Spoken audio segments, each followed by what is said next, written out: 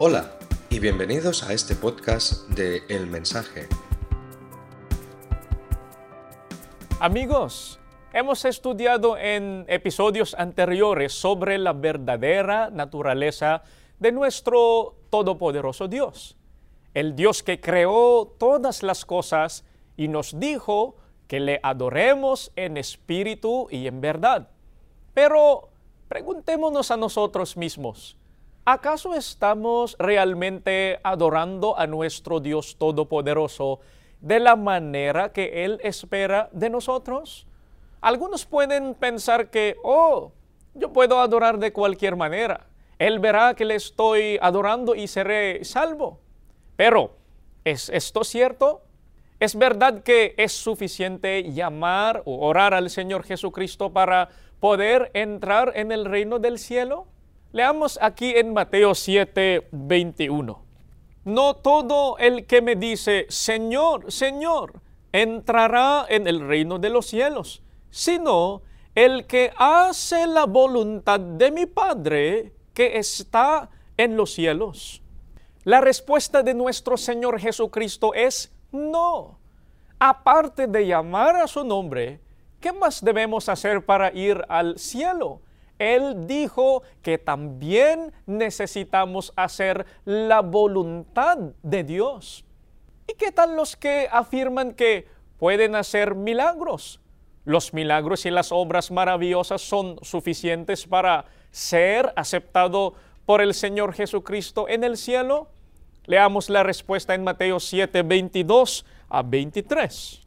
Muchos me dirán en aquel día, Señor, Señor, ¿no profetizamos en tu nombre? ¿Y en tu nombre echamos fuera demonios? ¿Y en tu nombre hicimos muchos milagros? Y entonces les declararé, jamás os conocí, apartaos de mí, los que practicáis la iniquidad. Otra vez, la respuesta de nuestro Señor Jesucristo es no. ¿Qué les dirá en el día del juicio? Nuestro Señor Jesucristo les dirá que jamás les conoció ni les reconoce. Aunque la gente usa el nombre del Señor Jesucristo en su servicio, y aunque pueden hacer milagros, si no es la voluntad de Dios que cumplen, no serán dignos de entrar en el cielo. Es verdad también que podemos adorar a Dios de cualquier manera que queramos y que nuestra adoración sea aceptada por Él. Leamos aquí en Mateo 15:9.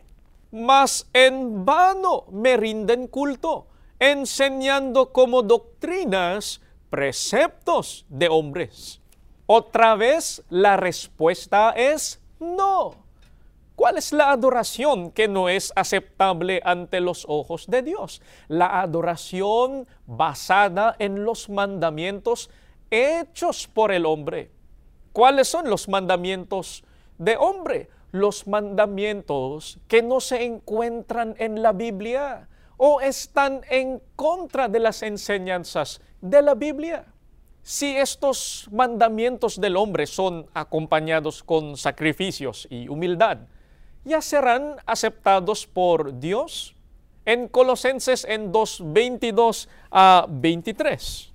Estos preceptos, basados en reglas y enseñanzas humanas, se refieren a cosas que van a desaparecer con el uso. Tienen sin duda apariencia de sabiduría, con su afecta piedad, falsa humildad y severo trato del cuerpo, pero de nada sirven frente a los apetitos de la naturaleza pecaminosa. El apóstol Pablo dijo que todos esos son en vano.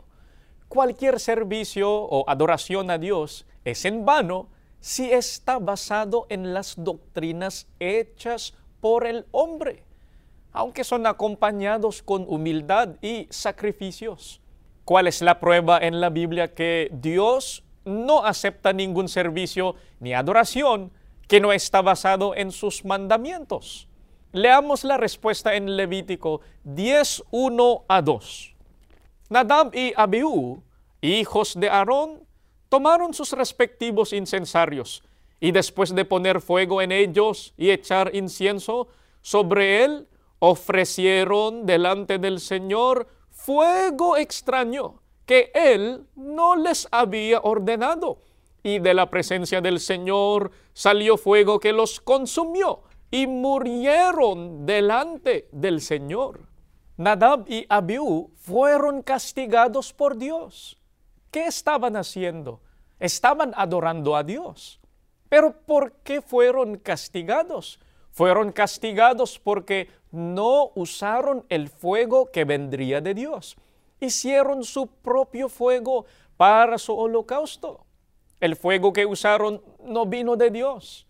A causa de esto, no fueron aceptados y fueron castigados. Estos hombres pertenecían a la nación de Dios, pero cuando ofrecieron un servicio diferente a lo que Dios les mandó, fueron rechazados, incluso fueron castigados. ¿Cuál es el otro ejemplo en la Biblia que Dios no acepta ningún servicio que no está basado o está en contra de sus mandamientos? Aquí en 2 Samuel en 6:7. Pero cuando llegaron a la era de Nacón, Usa extendió la mano hacia el arca de Dios y la sostuvo porque los bueyes casi la volcaron.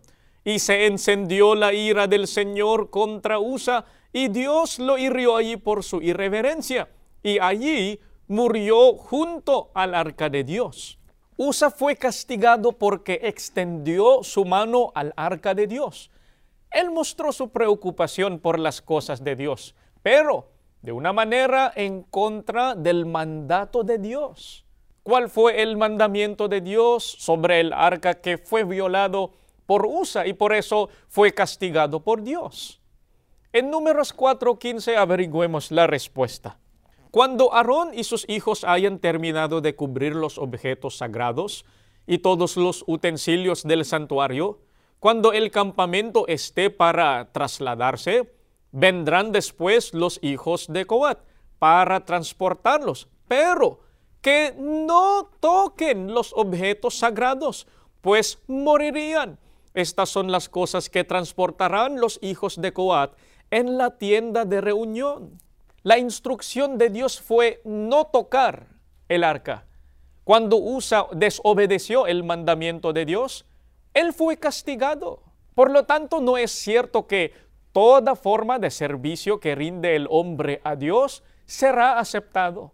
Aunque el servicio de adoración es importante para Dios, Él quiere que el servicio se haga según su voluntad. Por tanto, el hombre debe estar seguro que su conocimiento, amor y fe en Dios es correcto y verdadero. Queridos televidentes y amigos, en nuestro próximo episodio de El Mensaje, aprenderemos más en cómo ser reconocido por Dios y cómo adorarle correctamente. Entra en insmedia.org/español para ver otros programas y aprender más sobre la Iglesia de Cristo. Soy Daryl Domingo y hasta la próxima. Gracias por pasar tiempo con nosotros mientras estudiamos las palabras del Señor Dios escritas en la Biblia. Para obtener más contenido como este de la Iglesia de Cristo, visite www.insmedia.org.